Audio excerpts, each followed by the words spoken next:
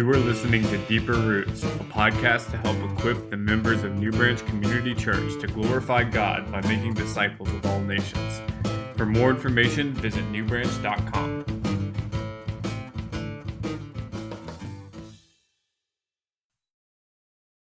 Ken, we are back for another episode of Deeper Roots. Ba-na-na-na-na-na. Yeah, that's the one. We have the best bumper music. I think it's pretty good. I heard from one of our frequent listeners that their small child walks around singing our bumper music. That's awesome. Yeah. I love that. Episode what? I think it's 21. I believe it's episode 21. And I would also throw out this fun fact. I don't know if this is true or not. I think this is a fake holiday, but apparently, according to our recording software, it is International Podcast Day. Hey. So we are recording on International Podcast Day. I don't know if that gets you a free donut somewhere or something, but September the 30th. Yeah. Today. Wow, that's awesome. Yeah. And we are recording without Matt Baker because he was terrified of the topic. Either that or you got tickets to the Braves game. That, one or the other. So hopefully they clinch for him tonight. But he also said he was scared of the topic. That's what he told me. I don't know. Wow. I may put those words. I'm never missing again. You get thrown under the bus as soon as you leave. Yeah. That's what happens. That you miss, you get voted chair, you miss, we make fun of you, whatever. So our topic today is actually something that was requested a while ago. And we are just now getting to the point where we feel semi-qualified to speak. Because we're all scared of it. We're all scared of it. Is the different views of the millennium. So someone, as we started our Revelation series, asked us, what are the different views on the millennium, and what views do we have? So we're going to try to outline I would say 4 different views. I think Kip referred to it as 3. Yeah, so I would say 3 big different views, right? And then there's subdivisions. But I think I think on the pre-mill side, which we'll get into in a second, there's pretty big divisions. Absolutely. Yeah. So 3 major views being premillennialism, yes, postmillennialism, and amillennialism. Yes. Yeah. So you, as resident theologian, get to do the work of explaining those views, and then I, as non-theologian, we're all get to correct me. We're all theologians, but I just get to pepper you with questions. That's what I get to do. So tell us about the views, Ken. All right. So if we just kind of high level, and then we'll dive into some of the details, perhaps. And maybe before, sorry, I'm cutting you off. Maybe before, I think that even as we've been asked to speak and put our own view out there and whatever, and I'm willing to tell you what I think are pros and cons in this episode, but all of these views are totally within orthodoxy. All of these views are totally within our statement of faith as a church. So absolutely, I would expect that we have people maybe that hold all 4 of these views. I know at different times in our church, we've had people that hold all 4 of these views. I'm not sure. I think we do currently. Yeah. I think we do currently. I think each of these 4 views that we'll talk about are represented in at least in our gathering. Yeah.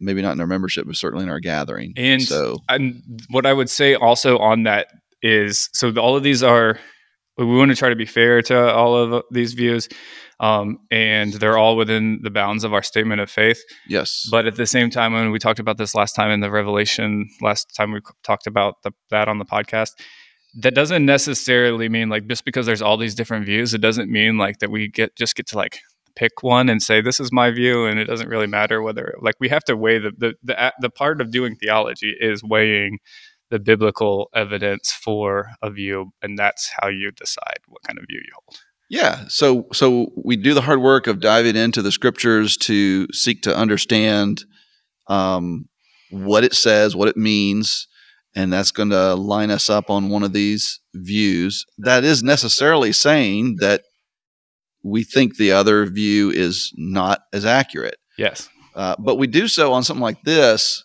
with grace. Yes. Because I mean, I'll be the first to admit to you that at least a couple of these views, I land somewhere, but I could very easily find myself very comfortable in the other camp as well. Sure. And so we should be gracious about how we defend these views. Yeah, and I also say you could fall off the other side of the horse and say you could just relativize it, like it's not. It doesn't really matter. Right, we're pan-millennialists. It all pans out in the end. Out in the end. Yes. I heard that one. So, yeah. So let's dive in. The first one I'll cover is post-millennialism, and by the way, the nomenclature of these views, with respect are with respect to the millennium. So, and when Christ returns. So, post millennialism says that Christ will return post millennial. Yes. So it's after a millennial reign of Christ. And what millennium return. You're referring to Revelation 21 through 6. Yes. So in Revelation 19, Jesus returns.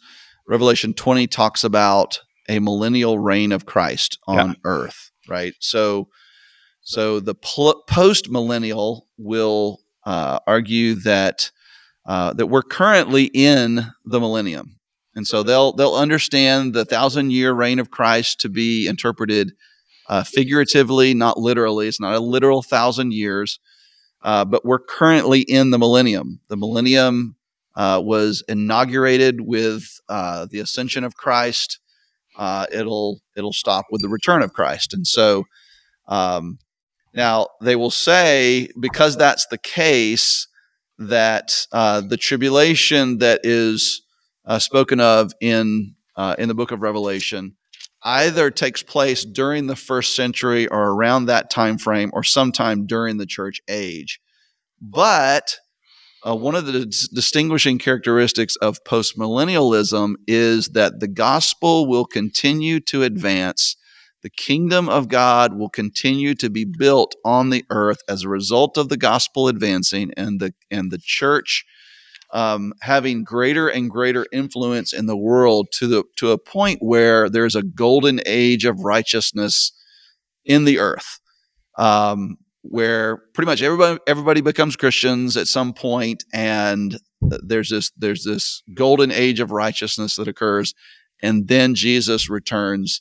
And then after that, the return of the final state. And to be clear, I think you say pretty much everyone. I think they would say that the predominant, like it's predominant, like not necessarily to the one. Everybody's a Christian, but it's very like the spread of the gospel is very, very predominant. Yeah, and this was very. We like to quote the Puritans.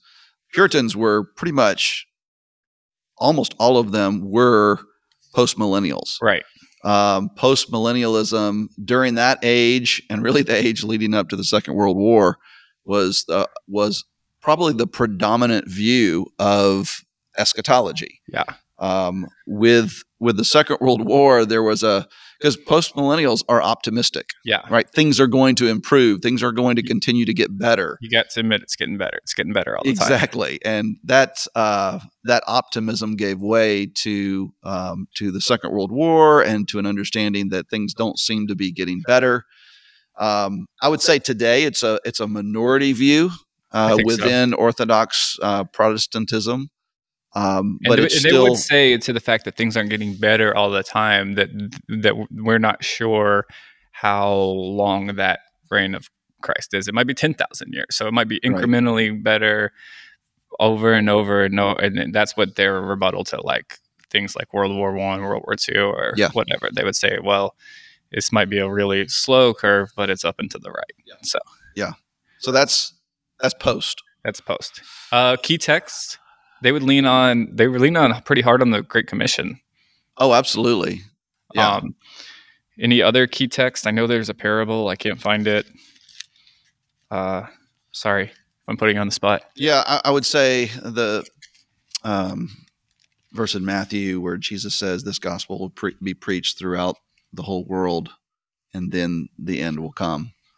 So that they would point to that and say, the gospel is going to advance. The Great Commission is going to be fulfilled, and then Jesus will come.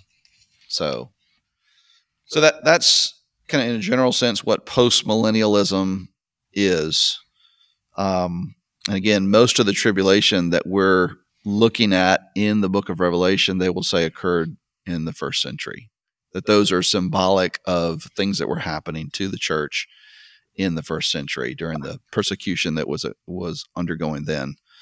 So we want to do all the views and then come back and offer evaluation, or we want to do it as you go? Yeah, let's just go through these just so that as folks are listening, trying to kind of piece together the different views. So that's post.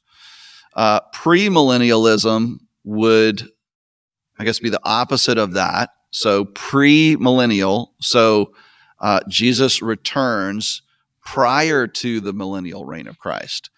Now, premillennialists will, as you alluded to earlier, can be divided up into 2 or 3 different categories. Broadly, I'll divide them into 2. One would be dispensational premillennialism, and the other being historic premillennialism. Dispensational premillennialist that's very popular within the broader evangelical world. If folks are familiar with the Left Behind series and all of that, that comes straight from a dispensational viewpoint. The dispensational theology sees the different ages of the world divided into dispensation or ages. And then currently we're in the church age, which is kind of a parenthesis before the end of the world. Most of the dispensations have to do with Israel and how God dealt with Israel. Currently in the church age, God's not dealing with Israel, he's dealing with the church. And so this is kind of a parenthesis. But one day when the end of the world comes, then he'll deal with the nation of Israel again. And so this is a parenthesis. And so classic dispensationalism sees a distinct difference between the nation of Israel and the church of Jesus Christ in the New Testament. And so that means that a lot of what we see in the book of Revelation, premillennialists for the most part will interpret Revelation with a futurist mindset. That most of this is stuff that's happening in the future. And so because they see a sharp distinction between the church and Israel, classic dispensationalists will hold to a pre-tribulation rapture. That's a distinguishing characteristic of dispensationalism, that before the tribulation or the signs of the times, the seal judgments, the trumpet judgments, the bowl judgments, before that tribulation occurs in the future, the church will be raptured. The 1 Thessalonians passage that talks about us meeting the Lord in the air, that the dispensational will say that the church is raptured. All believers in Christ are taken away from the earth to be with the Lord during that tribulation. And so everything that happens during that tribulation time is really dealing with either the nation of Israel, the Jews, or unbelievers, right?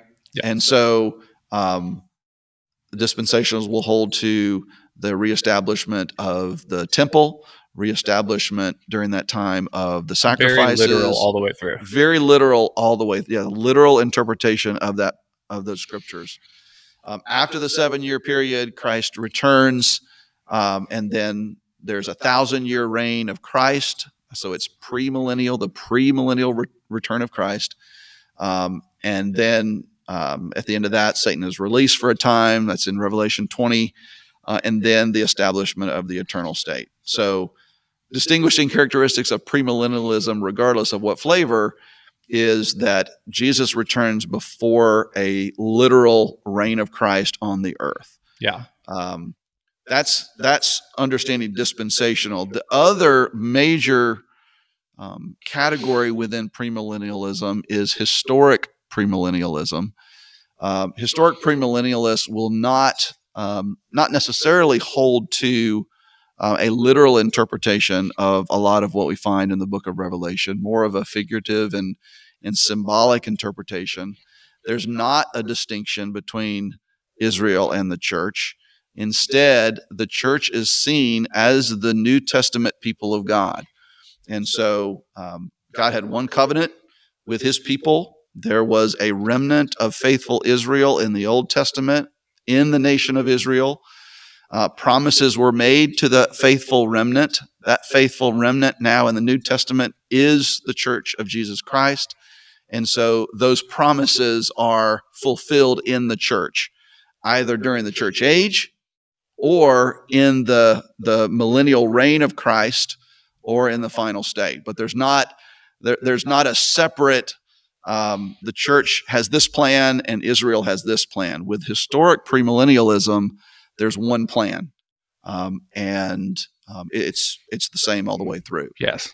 So that's kind of broad picture for premillennialism. Historic premillennialism would hold to a literal 1,000-year reign? Not necessarily. So the actual period of time that they're of the millennium. I know we can talk after we summarize the views. We'll do a quick thing on literal versus figurative, but the actual period of time of the millennium might be a figurative. Absolutely. Yeah. Historic premillennialists will just say that there is a reign of Christ on earth after his return and before the establishment of the final state. Yeah. Right. So some historic premillennialists hold to literal interpretation. Some, present company included, don't. Oh, you tipped your hand. You tipped your hand. So I do hold to a historic premillennialist view. By the way, the reason it's called historic is because many of the church fathers held it can be, although it wasn't called historic premillennialist by Justin Martyr, and Irenaeus and Papias, they held to that view of a premillennial reign, but not dispensational. And so, is it because the other premillennial view is ahistoric? I'm sorry. Oh, careful now. I'm sorry. Careful. Tipping your hat. I'm tipping my hat. So we can check off one view for me. Yes. Yes. And then we got one more. I know dispensationalists, if I offended you, just come see me. I'm sorry. You can have a hug from Tyler, and that's pretty rare. That's pretty high currency right there. That's rare. All right, we got one more. So we got postmillennial. Yeah. Jesus returns after a reign of Christ. Yeah. And we got the amillennialists who don't believe in the millennium at all. That's what no millennium means. Well, if you're looking at the grammar of the word amillennialist, yes, but that's not what they hold to. So it would be unfortunately named. So it's the amillennial position is really mistitled, I would say, because they would hold to an inaugurated millennial reign. So they, like the postmillennials, they will say that the millennium is now, but it's a spiritual millennium. It's the spiritual reign of Christ currently, not here on earth, but in heaven. Yeah. So it's those who have died in Christ. Their souls are with the Lord, and that they are reigning from heaven right now. So they would also hold to a figurative interpretation of the 1,000 years. So it's not a literal millennium, but it's figuratively representative of the current time where Christians are reigning with Christ in heaven. So it really is unfortunate that it's called amillennialism, because that means no millennium, and that's not what they hold to. But Jesus has been reigning with the souls of those who have died and gone to heaven. And so amillennialists would hold not to a literal interpretation of Revelation, mostly figurative and symbolic. Also not a futurist, although they do believe in the return of Christ one day, and so it's futurist in that sense, but primarily, what would you say, historical interpretation of Revelation, and in some cases, kind of an eclectic Definitely, I would say that they hold to eclectic. I mean, futurist in a lot, but I think they would see a lot of. I think they would see a lot of like recapitulating of the story, and I think there would be a lot of figurative going Yeah. on. So, Yeah. um, So those are so the major views, right? yeah. So, and then on the looking at the notes you sent here, the amillennial would have a similar view of Israel and the church as the historic premillennial. Yeah. There's one covenant. And the There's church is one the arrangement fulfillment with of God, Israel. and yeah, some people like to call that replacement theology, but Right. basically the church is the people of God Yeah. of today, whereas the nation of Israel was the people of God in the Old Testament. The church is the people of God in the New Testament. And so the promises to Israel, to the people of God that we find in the Old Testament are realized by the church Yeah. today Right. or later. Yes. Yeah. So you already tipped your hat before I tip mine. Different I think I've tipped mine before, but the different like big authors or whatever that would be considered under or would be like proponents of each view. So we'll go back to dispensational. John MacArthur would be one of the most well known. John MacArthur, I mean, Charles Ryrie. Yeah, Ryrie and Schofield. Yeah. Really Walvoord. A lot of folks from kind of that DTS, Dallas Theological Seminary world. There's another segment of dispensational theology that's a little bit different. That is progressive dispensationalism. That is still holds to the distinction between. Oddly enough, it still holds to the distinction between Israel and the church, but does view more of a single covenant. And so there's not two covenants, one for Israel and one for the church. There's one covenant today, yeah, and Israel is saved into that one covenant just as believers are. And so it's a little bit of a different twist. Darrell Bach, Craig Blazing wrote a really good book on that that I purchased and studied for this series. And that would be a different flavor of dispensationalism. Postmillennialists, that would be probably the biggest one right now is Doug Wilson, right? It would be, but you might have to edit that out. He's in a little bit of trouble. Well, I mean, he's probably the most predominant, writer of that. I think Charles Hodge, most of those Princeton theologians from that era. Yeah. Most, like you said, most of the Puritans. Yes. Keith Matheson from Ligonier. And then popular systematic theology, a more Presbyterian systematic theology, but Lorraine Botner. Mm-hmm. I think he's the one that wrote the systematic theology, isn't he? No, maybe not. I don't know. A systematic theology. Everybody did. So there we go. I'm probably that's. I think that's millennial writers. Yeah, Berkhoff. That's what I was thinking. Berkhoff is a postmillennial, I believe. I don't know. I'm just conjecturing on live air right now. All right. So historic premill. George Ladd is probably my favorite. I've been reading a lot of his and quoting from him. Jim Hamilton. Yeah, Jim Hamilton. John Piper. Good Presbyterian. John Montgomery Boyce. Yeah. Was historic premillennialist. I think John Piper would fall in that category as well. So those are probably the major ones. And then the amillennialists, I mean, kind of take your pick. Anthony Hakama, Sam Storms, G.K. Beale, Kim Redelbarger, however you say his name. John. Oh, the author of Revelation. Oh, there you go. Nice. that hat is no longer tipped. It's off. It's off. It's off. No, yeah. You just come out of the closet, Tyler. I did. Just come out. Be a proud amillennialist. I'm there. I'm not going to be able to. I'm not going to be the guy that can defend it or even cares to defend it all that well. Yeah.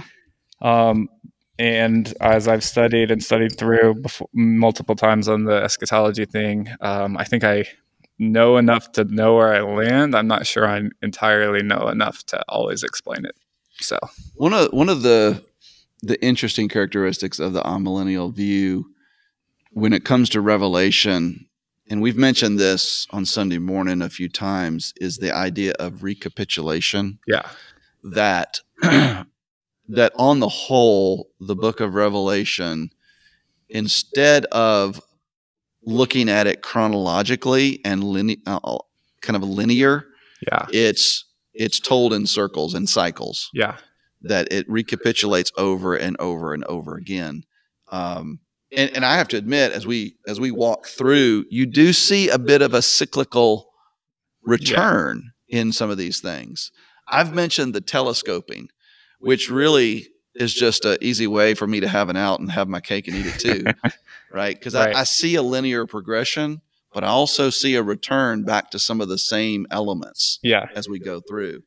And I think, regardless of which way it actually is, I think that's a hallmark of apocalyptic literature is through the use of these very fantastic figurative descriptions that in some cases the sense of time is not chronological and linear as much as we typically hear stories told. Yeah. And going back to the dispensational premillennial view, they would definitely see a linear progression and following it very chronologically. Chapter 1 happened, and then chapter 2, and then chapter 3, and chapter 4. View. Yeah. I think that would be one of the issues that I would have with that. We're hitting our 27-minute mark now. We're consulting over the air right now. We continue on, or we have another episode where we could do the evaluation comments. Yeah, we could probably wrap this up now and maybe talk a little bit more about like why I hold to historic premill. Yeah. Why you hold to amill, and just seek to understand and sharpen one another a little bit more like that. Yeah. Okay. Well, then, so wait till next week, and you can hear why Ken holds his position and why I hold mine. And you know what? Maybe at some point we can have someone tell us why they hold their other position. Yeah. So be glad to do that. Until next week, that's a cliffhanger. We're going to find out next week why we think the way that we do, except that you're going to tell people on Sunday why you think the way you do too. So, until next week. Down and down and down now.